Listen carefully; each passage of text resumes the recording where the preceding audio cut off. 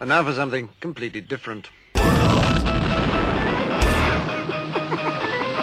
It's a rich man's world. Forget everything you've been told by others before. Get ready for the real deal, the full story, real talk about money, markets, life. Now, it's The Real Investment Show with Lance Roberts, presented by RIA Advisors. And good morning and welcome to the Tuesday edition of The Real Investment Show. I'm your host, Lance Roberts. Thanks for joining us this morning. So, a couple of things yesterday, capitulation pretty evident in the market as investors just basically dumped shares, hand over fist yesterday. This was really kind of very evident in particularly those shares that retail investors have been chasing over the last couple of years, the ARC type investments, the Pelotons, the Roblox, etc. Those under a lot of pressure yesterday in particular. In fact, we had more outflows in terms of retail selling. It was one of the top 5 days of kind of retail selling that we've seen over the past history. So again, yesterday, a very tough day in markets, but also very indicative of kind of that capitulatory action that you normally see, at least near short-term market bottoms. Now, markets are set to open up a little bit this morning. It's not a very convincing reflex rally this morning at all. So again, this is going to be one of those opportunities. You got to kind of evaluate where you are. A lot of things broke support levels yesterday, broke stop levels on the S&P as an example. 4,000 was kind of that line in the sand for the S&P. Broke that yesterday, closing below that. Now, again, today the market needs to get back above 4,000 in order to keep that support intact. But again, we're in a very tentative position for the markets. From a technical perspective, as we discussed yesterday, markets are now well into 3 standard deviation territory below the moving average. Again, just, all that means is markets have sold off a tremendous amount here. We're currently trading about 11% below the 200-day moving average. This is kind of an interesting statement to say that too, because it was just this time last year that we were writing articles talking about the length of time that the market had been trading above the 200-day moving average. We were writing articles talking about the big deviation above the 200-day moving average, and that eventually that was going to have to correct itself, because in order to have an average like the 200-day moving average, prices have to trade both above and below that average over a period of time. Well, here we are a year later, talking about the S&P trading 11% below that moving average, and that's a fairly big deviation. So again, we've talked about before this idea of the rubber band. Last year, rubber band stretched well above the market. Today, well below the market. And as physics will tell you, that ultimately what has to happen is that prices will move and gravitate back towards that center point, that median, that average. And that's what will ultimately happen here. Now, not necessarily today, but this is where investors tend to start making a lot of mistakes, as we discussed a little bit yesterday. This is that kind of that panic moment. Yesterday, lots of panic in the market, evident really pretty much across the board. There was not a lot of safe haven yesterday at all. Energy stocks, which have had a huge advantage over the S&P this year, got a brutal beating yesterday. Stocks like ExxonMobil, Marathon, others down 8, 9, 10, 11% in a day. Biggest declines that we've seen in these stocks, over the last several months. But this also kind of smelt like a lot of margin calls finally coming in, because what happens during a margin call is that investors go out long on margin, right? So they're borrowing money to buy more stock. And when prices start to decline, they start getting what's called a margin call. And so they start selling all the stuff they don't want, stuff they've got losses in to cover that margin call, but they keep holding on to their winners because that's kind of helping support the account. Well, when you get to the point that margin calls really kick in, eventually retail investors just go, I've got to sell my good stuff now. And that's kind of what that felt like yesterday. I'm not saying that's exactly the case, but it had that feel where investors were just dumping anything yesterday in order to raise some cash, and particularly as algorithms kicked in and we broke below that 4,000 level on the S&P. That was really where that selling kind of exacerbated itself. But again, markets are very oversold on multiple levels. We've been talking about this kind of ad nauseum over the last 2 weeks, and I apologize for that, but markets remain exceptionally oversold here. Again, very deviated from long-term moving averages, very deep into oversold territory. This is the type of setup here where you get this kind of this reflexive rally, and that's what you want to use to sell into. Now, and don't forget the selling part, right? Because right now a lot of individuals wanting to sell here because the markets just don't seem to want to go up. They just want to keep going down. And that's where that emotional pull comes in and says, okay, I got to sell everything. I got to get out of the way. But that's generally when you get some type of little bounce here. And again, but then don't start falling into the trap where now the market's rallying and I'm just going to keep holding on and let it rally more. And when I get back to even, I'll sell. Don't do that, because we're not going to get back to even.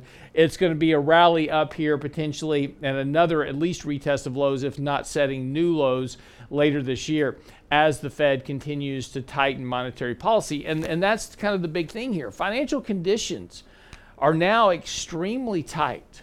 And this is normally at the level. We take a look at financial conditions. Financial conditions are at levels that normally the Fed is becoming more dovish. But yet now we've got a Fed that has very tight, the market's already done the work for them. The market's already tightened up financial conditions to a large degree. And now the Fed's continuing to hike rates and talking about reversing QE and doing quantitative tightening.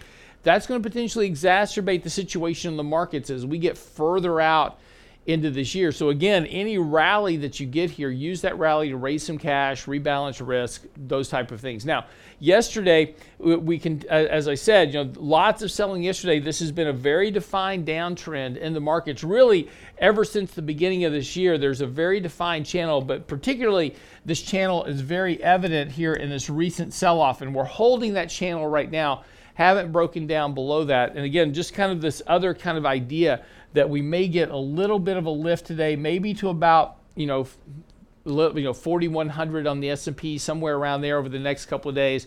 Use that rally as an opportunity to sell into, because again, it's just the point that these markets are very volatile, and these more volatile markets are leading to more emotional distress by investors, and they're starting to make those kind of same emotional mistakes that we always tend to make right at market lows. And again, I'm not saying that we're at the bottom by any stretch of the imagination, but we are probably at a short-term low that gives you an opportunity to rebalance risk. Doesn't mean that volatility is going away. Certainly doesn't mean that we're out of the woods just yet. I'm not saying that at all.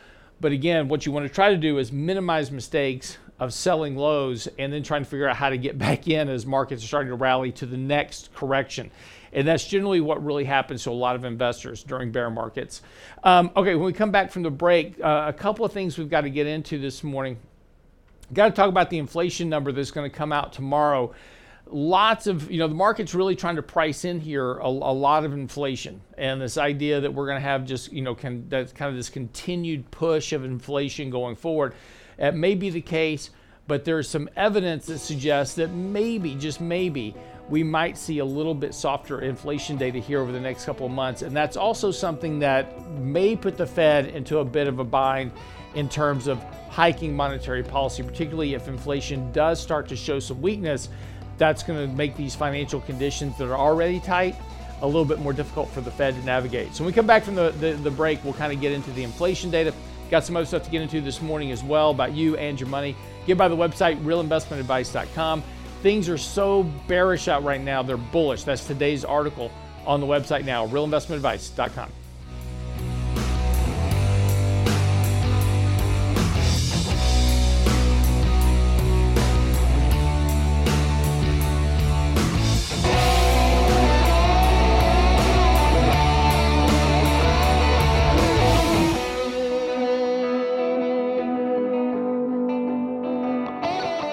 Get daily investment news you can use, delivered at the speed of the internet at realinvestmentadvice.com. How do the richest people in the world invest and protect their families? Richard Rosso and Danny Ratliff's next virtual Lunch and Learn on the truth about life insurance will show you how to ensure your income, minimize your taxes, and protect your real estate. Thursday, May 12th at noon. The most important insurance policy you'll ever own is the one you'll have when you die. Register now for the Truth About Life Insurance Lunch and Learn at realinvestmentadvice.com. The Truth About Life Insurance with Ratliff and Rosso. Realinvestmentadvice.com. The Real Investment Show.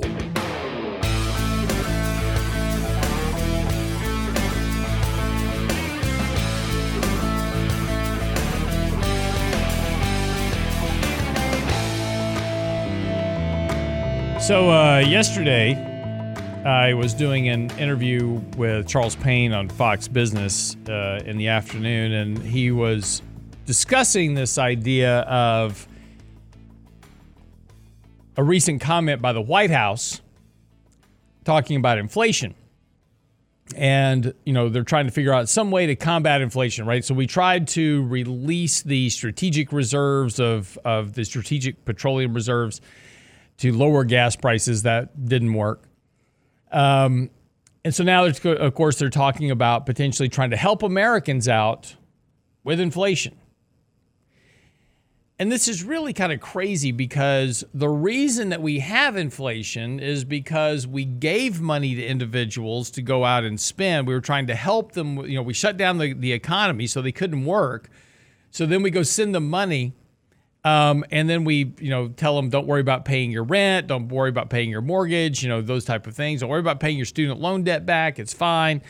So everybody had a whole lot of excess cash to spend. They run out and spend it, and you get inflation.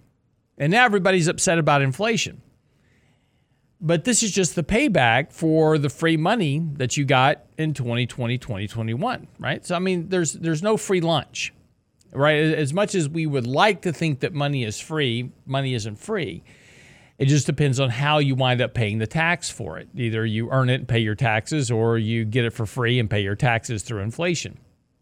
And this is the whole problem with the ideas of socialism and, you know, modern monetary theory and all this type of stuff. Great example of that was, you know, modern monetary theory is like, oh, well, you know, we can just send money to people and it's fine. And if there's ever inflation, well, we'll just raise taxes and do these other things. Of course, nobody ever does that.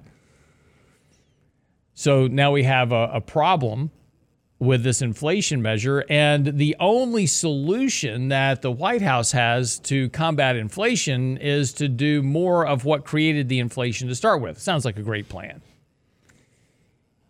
But for politicians, it's really not about inflation. It's about getting votes, right? And so what they did realize during the pandemic was sending free money to people garnered them a lot of favor. They liked that idea. Made them popular. Government's giving me money. This is awesome. So that's their go-to plan now, right? Their go-to plan is to send money. They really don't care about your inflation problem. You know, you're the poor, so whatever happens to you is really not their problem. They're dealing with rich people, right? So that's all they care about. They're in the wealthy elite class, and inflation really doesn't bother them all that much, right? It's more just the function that y'all don't show up with pitchforks and torches and cut their heads off, right? I mean, that's what they're worried about is the ultimate revolt. So they talk a great game about, you know, solving your inflation problem, but they really don't care about your inflation problem at all. Right? This is about maintaining power and control. And that's why, again, their go-to method is not a function of actually fixing the inflation problem, which is very easy to do. Do nothing. Inflation will cure itself because high prices will cure high prices eventually. It's not, we didn't get here overnight. We're not going to solve it overnight. But this is the issue that comes along. And we're about to see, potentially, some of that action actually take place probably on Wednesday. As we've talked about before, when you talk about inflation, we measure inflation on a year-over-year basis. So now we're going to be looking at the month of April and comparing the month of April in terms of price increases to where we were in April of 2021, where inflation was really just starting to take off. So now we've got a little bit tougher comparison between this April and last April than we had between March and March of last year. So just from the strictly mathematical standpoint, it's very likely that we will see a minimal increase in inflation this month. However, over the last couple of months, some other things have happened. Oil prices have come off $130 a barrel. So oil prices are down. House prices are declining. The Manheim Used Car Index is showing a big contraction in prices because people simply, A, can't afford to buy the car, or just there's no cars to sell. But the prices are starting to come down. They got very elevated, and to the point that demand started to slip, and so now prices are coming down to find demand. This is all going to start to feed into this inflation metric that we're comparing to. And as we go forward each month, when we get to May, June, July, August, the year-over-year comparisons are about to become much more challenging. So it is very likely on Wednesday that we could potentially see a slightly softer inflation report. Now, I'm not saying it's an absolute guarantee. There's a lot of funny math that goes on with how we calculate inflation. But it is possible because of some of the things that are happening that, right now it's estimated that CPI will rise by about 0.3, could come in at 0.2, 0.1. Could see the core maybe at flat, right? Now, again, that doesn't mean a whole lot to anybody. It doesn't mean that your gas got cheaper at the pump. It doesn't mean that your food got cheaper at the store. It doesn't mean that, the 1/3 full bag of potato chips is now back to half a bag full when you buy it. Doesn't mean any of that. It just means that the year-over-year comparisons are becoming more challenging. And as we talked about a second ago, this is the Fed's conundrum. The Fed has got to raise rates to get off of zero before we get to the next recession. So their only one good tool at combating recessions is lowering rates to zero. They're at 75 basis points. They need to get to 1.5 or 2, potentially, just to have some room to lower rates back to zero when, it's not a function of if, but when we get into the next recession, either later this year or next year. The problem, though, is that financial conditions are already very tight relative to where they are in terms of hiking policy. Markets are declining. In fact, right now, the NASDAQ drawdown is as big as it was, almost as big as it was back in March of 2020 when the Fed was reversing course and starting to bail out markets. The S&P is at a level that's very consistent with 2018 where the market was where the Fed was reversing course and talking about, we're now at the neutral rate magically. We got there overnight, and we're not going to be, hiking rates or tightening the balance sheet anymore. So we're to that point in terms of the financial markets where the Federal Reserve has become more dovish than hawkish. But right now, they're still talking a very hawkish game as, we just passed the one meeting where they just hiked 50 basis points. Now, they did note that they will not hike 75 basis points. And, I think there's a reasonable possibility we may have them hike maybe 50 basis points at this next meeting and then start talking about 25 basis points hikes after that. We'll see. But this is where the Fed is really getting to a box because the economy is doing the work for them. Interest rates on the 10-year Treasury rate have gone up. Financial markets are correcting. Valuations are coming down. There's a lot of stress in the housing market, as an example. We're starting to see used car prices contract. Take a look at some of the ISM manufacturing indexes as well as service indexes. Those are all starting to correct as well. And we're starting to see weakness across the board, all suggesting that the economy is becoming much weaker and the Fed is trying to maintain a hawkish position. Again, I don't think it lasts long. So the important thing here as investors is, again, once we go back to talking about where we are in the markets, yesterday certainly looked like a lot of capitulatory selling yesterday. Lots of panic. I got lots of panicked emails yesterday.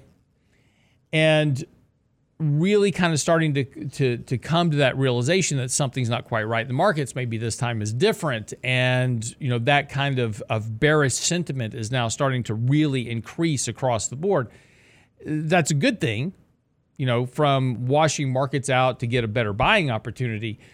But it's also the point to where investors tend to start making mistakes, and the Fed is getting into a really tough position here, again, in terms of trying to navigate the markets without creating some type of financial instability. And that's really the question that we get down to,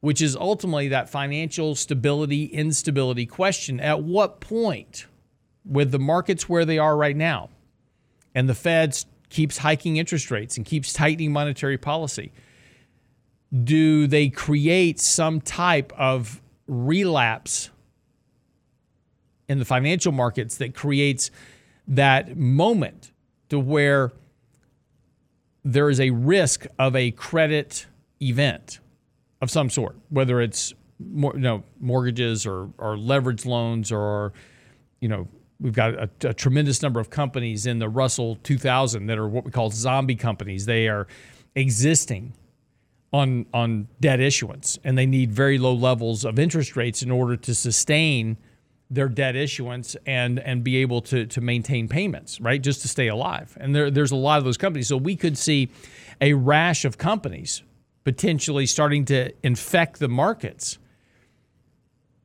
because of an inability to refinance their debt at levels that they can sustain. And this potentially puts a whole lot of the rest of the market at risk. And the Federal Reserve, which is focused ultimately on financial stability, that is one of their key things. It's not just full employment, it's not just inflation, it is also financial stability. And to the point that if any of their member banks start getting into trouble, they will come to the rescue. Just a function of time. Be right back after the break. Talk about it's getting so bearish out there, it's almost bullish. Talk about that when we come back from the break. Don't go away.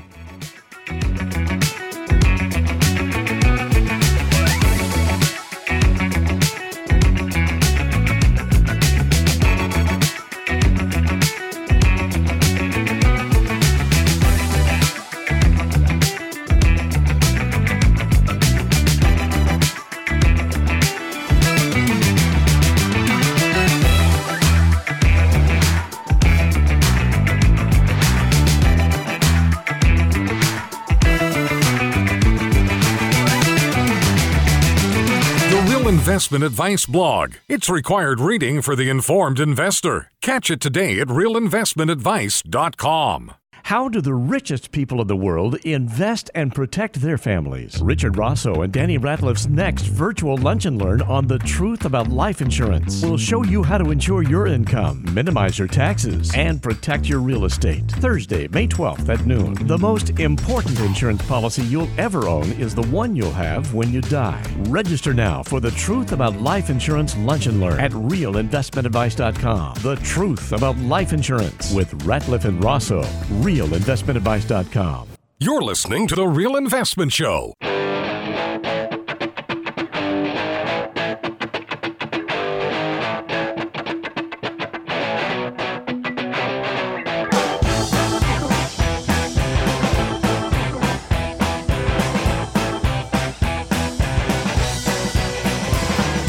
And welcome back to the show this morning. I'm your host, Lance Roberts. So, a couple of things. Article out today on the website is titled, It's So Bearish, It's Almost Bullish, talking about sentiment. And, this is kind of an interesting, kind of issue where we are right now. And just during the break, I was kind of looking at some of our YouTube chat comments as well. And one of the things that popped up is we were talking about the, how stretched the market is to the downside. And we use the rubber band analogy quite often to talk about that because, over time, the way markets work is that in order to have a moving average, prices have to trade above and below that moving average. And just like a rubber band, what physics says is that if you stretch rubber band as far as you can in one direction and let it go, it will snap back on the first reflex an equal distance in the opposite direction before it settles back to the middle. that's essentially the way moving averages work. And like I said, last year, this time we were talking about the S&P being 12, 13, 14% above the NASDAQ, above the 200-day moving average. Today, we're talking about being 11% below the moving average. So very normal. What's going on in the markets, it feels terrible, right? Feels terrible. No doubt about it. Creates a lot of angst. But it's very normal. Volatility this year, as we talked about last year, we wrote articles talking about the fact that, when we had a correction like this, that it would feel a lot worse than it is, and that's what it feels like right now. And that, periods of low volatility like we had in 2020, 2021, markets didn't correct much. It was everything was buy the dip, right? Got to buy the dip, BTFD. And eventually we said that what low volatility begets is high volatility. And here you are, high volatility. But again, this is the important part to where we want to make sure that we're not making and repeating mistakes that investors always do, which is ultimately to buy low and sell high. And this is why over time investors tend to underperform markets, because they do exactly the opposite of what they should do. Now, I'm not talking about not managing risk. I'm not talking about, not, using your stop losses and those type of things. But, there is a point to where you reach this, I'm just going to sell everything mode, which typically tends to be near bottoms of markets. And that's really kind of the point of today's article on the website. And I've got a couple of charts to share with you this morning. So if you're watching our YouTube stream, you can actually see our charts. So if you're driving and listening to the radio show, please continue to drive and listen to the radio show. I'll explain the charts for you in detail. But the first one is just looking at sentiment. Now, this is, when we talk about sentiment, there's different ways to talk about sentiment. One is how do we feel about the markets, right? I'm bullish or I'm bearish. The other is what am I doing in the markets? And that's a very different thing altogether, right? So what's the sentiment in terms of positioning? And it was interesting because we were talking last year a couple of times about how sentiment was bearish, but nobody was selling anything. It was like, I'm bearish on the market, but allocations were remaining near all-time highs. So people were bearish on the markets, but they weren't willing to sell anything because they weren't convinced that the markets were going to go down. And that was a good choice back then. Now it is both I'm scared to death of the markets and I'm selling everything. And positioning is now extremely light. In fact, it's at some of the lowest levels that we've seen here in quite some time. And that's one of the things to remember is that when everybody gets offside in one direction, they tend to overcompensate. And markets tend to do just the opposite. So when there's too many people, on one side of the boat, everybody's long stocks. That's generally when the markets give you a nice correction. And when everybody's, has completely sold all their positions, that's when markets tend to rally. And again, this is why investors tend to get offsides in markets. The National Association of Investment Managers, this is a group of professionals that are surveyed, and the number of bullish ones, right? So they look at how many people are bullish, how many people are bearish, and then what the net allocation is. The number of bullish advisors right now, our bullish managers, is now at levels that are normally coincident with at least short to intermediate term bottoms. Now, are there lower levels that you can get to? Absolutely. But we're to that point to where and again, this was from last week. This chart was from last week. So after yesterday's selling, I am sure that this positioning is even lower than it is now. So we're rapidly heading towards, levels normally associated with intermediate term bottoms and intermediate term rallies. And so again, the point here is, again, to be consistent, is I'm not suggesting that this market is about to go ripping off to a brand new high. I'm not saying that at all. But it is a function that people are so offsides right now that you typically get some type of reflexive action. Another indicator that we look at is the American Association of Individual Investors. These are your retail investors. And the Institute for Professional Managers, which is a view of the sentiment. Now, this is just how do they feel about the markets, right? This has nothing to do with positioning. This is how do you feel. So are you bullish on the markets or are you bearish on the markets, right?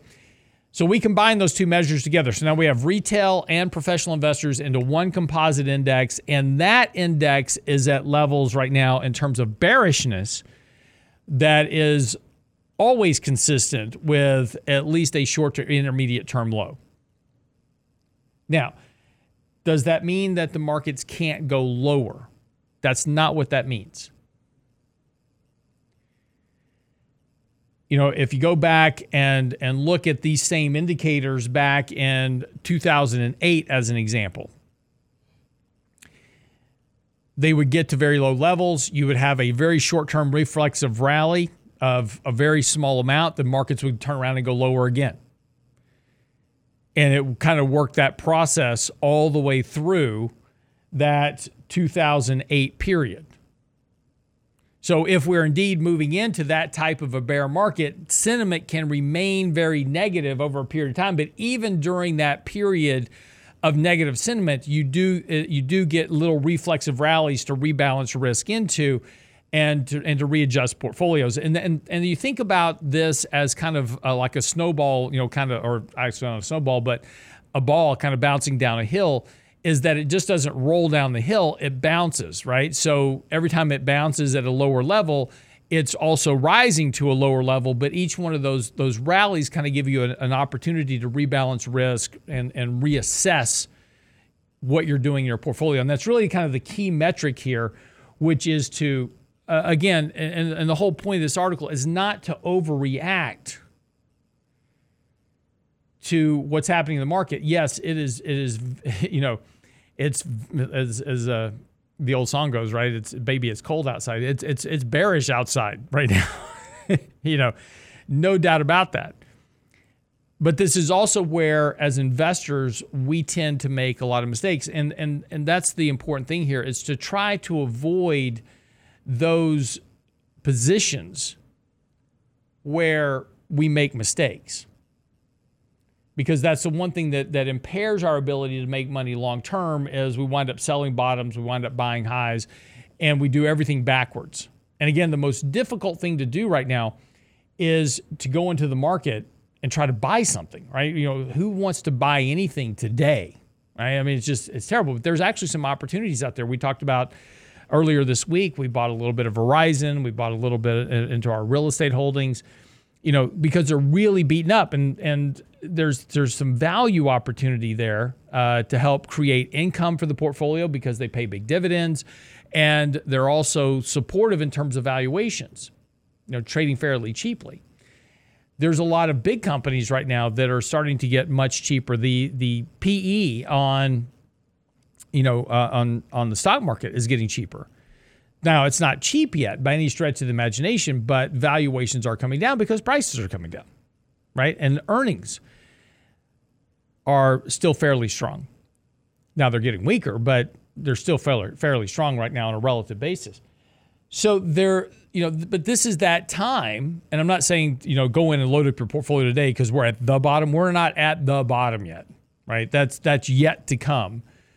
But my point is that when it's time to buy things, you're not going to want to, because it's going to be the worst possible psychological environment. It's going to feel a whole lot like it feels just right now. And you're going to go, I don't want to buy anything. I'm just going to wait. I'm going to wait for the markets to start rallying again, and then I'll buy in. Well, then the market will rally, and it's like, okay, well, it's moved too much, because when it rallies, it's going to go very quickly. Well, it's moved too much, so I'll wait for it to come back a little bit, and then I'll buy it. So then it starts to correct, and then you go, aha, well, now we're back. It's going to go back and retest lows, and it doesn't. And then the market runs up more, and you're like, well, okay, I'll get the next correction, and so forth and so on, until you wind up realizing that you missed, a big chunk of the bottom. And now you're starting to buy expensive again. That's the trap that investors inherently fall into. But this is the part to where it gets very difficult separating out what's a value, what can I buy that's fundamentally cheap that will protect me and grow over the next 5 years. Because there's some great opportunities right now with companies that 5 years, if you could just buy them shut your eyes and look at them in 5 years, you're going to make a lot of money. But it's really tough in this environment to make that commitment, right? It's kind of like married at first sight. You're about to get married to somebody you've never met before, and you got to keep them for 5 years, by the way. All right, we'll be right back after the break. I want to wrap this up and talk about a couple of things that are going on, some good examples of what's happening in the market, what's good values, what's not good values, and how to start separating out the difference. Talk about that coming back right after the break.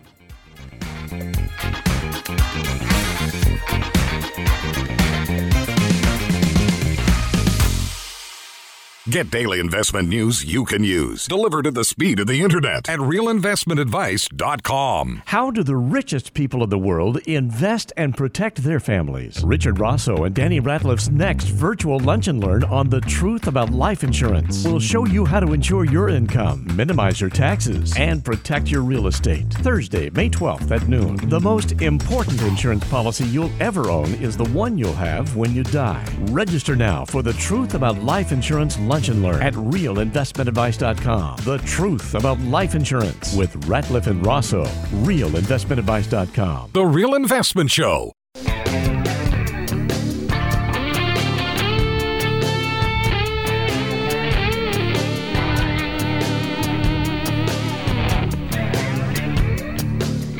So this morning, a few companies out reporting earnings: Norwegian Cruise Lines, Hyatt Hotels, Warner Music Group, Peloton, Planet Fitness. And this is what we were talking about a second ago. And then after the bell today, we've got Roblox, which is highly touted as the next kind of metaverse environment that we're going to have. Everybody will just be playing Roblox in the metaverse, I guess. Occidental Petroleum, Coinbase, Rocket Companies, the mortgage company. That'll be an interesting one to really kind of see what's happening with actual mortgage refinancing applications and mortgage applications, Wynn Resorts, and Electronic Arts. Those are all coming after the bell today. So but as I talked about for the break, I know we were talking about this idea of looking to buy value, right? Trying to buy something that today is really beat up, but has a lot of fundamental value to it and has a positioning in the markets that is going to inure to your benefit over the next 5 years. And this is how we should always invest, but we kind of forgot these ideas back in 2020, right? With free money and a Robinhood trading app, we were just buying anything that would potentially go up. And the idea then was to just buy everything that had the biggest short float on it, and we could get really big gains, right? If we could force the shorts to cover, these stocks would go up, 30, 40, 50% or more. Of course, this is what made Cathie Wood of ARK Funds famous. Of course, she was buying a lot of these innovation companies, right? These companies are going to innovate the world. And it's interesting because, I love innovation, right? I love technology. I think it's cool. And what's interesting to me is that technology is supposed to make things more cost effective, right? And let's just talk about Uber for a second, because it's just a good example of a problem that exists with these companies. Now, if I'm going to buy a company, I want to buy a company that makes money. If I'm going to buy a company, so let's go back to our premise, right? We're going to buy some companies today. I'm not, and by the way, just hold up right there for a second. I'm not saying buy anything today, right? But let's just assume for the sake of our example, we're going to buy some stuff today that's beaten up, and we're not going to look at it for 5 years. So what type of companies do we want to buy? Do we want to buy companies that make money or buy companies that lose money? Right? Well, when I say it that way, you go, well, obviously I want to buy a company that makes money because I want them to be around in 5 years. That's not hard. But what we get trapped into is buying a lot of stocks that don't make money on the hopes that eventually they'll make money. And Uber's a good example of this. Uber's been around now for quite a while. I mean, we were talking about Uber when it first came out, years ago. Talking about this ride-sharing company that was going to, displace taxis and limos and all this type of thing. And, it's a fair statement. They've done a tremendous job. Uber is now ubiquitous with taxis, right? I mean, you used to when you get to the airport, you'd walk out and say, "I'll go get a taxi," right? Now you just walk out and say, I'm going to get an Uber, and you don't know whether it's, and it might be a Lyft, but everybody calls it an Uber. It's kind of like online meetings are now Zoom meetings, right? It doesn't matter if you're using Teams or Skype or whatever. We just go, hey, you going to do a Zoom? Yeah, we're going to do a Zoom. Let's go Zoom together, right? That's just the way it is. But, here's a company that years later is still burning, $300 billion, and they have a negative $6 billion in income. I mean, how is it that you're not making money at this point? I mean, people just, you don't have a true, this massive network of stuff that you've got to support. I mean, these people are contractors for the most part, driving their own vehicles, and you've got technology, but you're just this massive loss of income every year, right? So that's not, it sounds like a great idea, but this is the funny thing about innovation, that not everything that we innovate is profitable. Excuse me, during the economic shutdown, right? And the COVID pandemic, we're all going to do online doctoring now, right? So Teladoc, another good example, took off. This stock went public and went over $300 a share at one point, and is now back down to $30 a share. It's lost about 90% of its value. But here's another company, right? You have the tail at your back, right? You're going to get all these doctors, everybody's going to be online, and you've got a negative income of $6.9 billion, right? Haven't turned a profit in 1 year yet. Negative earnings per share. Sales are growing, but the more sales grow, the more red you get. We'll talk about today's obvious one. Peloton announced earnings this morning. CEO calling the company thinly capitalized. No kidding. But, here's a company that's going to open down, I don't know how much this morning. It's going to be down a lot. But here's a stock that was trading at $160, $170 a share. It's now down to 14. It'll be below that this morning. It'll be below 10 this morning. But it's a company that sells bicycles, right? And so this was an idea that, during the pandemic, everybody's going to work out at home. You can't go to the gym, so everybody's going to order bikes, and they're going to sit on their bikes at home, and they're going to bike and watch, classes on television. Sounds like a great idea, right? Look, when I was 20 and 21, I was building health and fitness facilities for people to go work out at. And, even then, people were buying bicycles at home, and they were going to buy this bike, and they were going to ride their bike at home, and they were going to exercise at home, and they became standing coat racks for the most part. So the idea was, here's this bike company that's going to, make bikes. We're going to put them in every home, and everybody's going to ride their bikes at home. And look, my neighbors down the street. So where I live, I had a neighbor down the street. They bought 2 of them, and they were for sale on Facebook about 3 months later. Caption, never been used. Brand new bikes. They've just been sitting in the living room for 3 months. But this is the problem. Of course, now the realization that's come around is like, man, nobody wants to bike at home.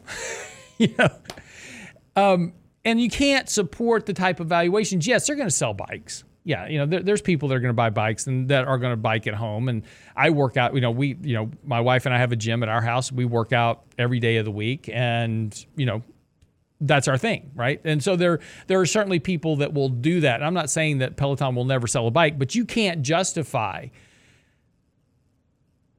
paying $300 a share for a company that is just burning capital hand over fist. And these are companies.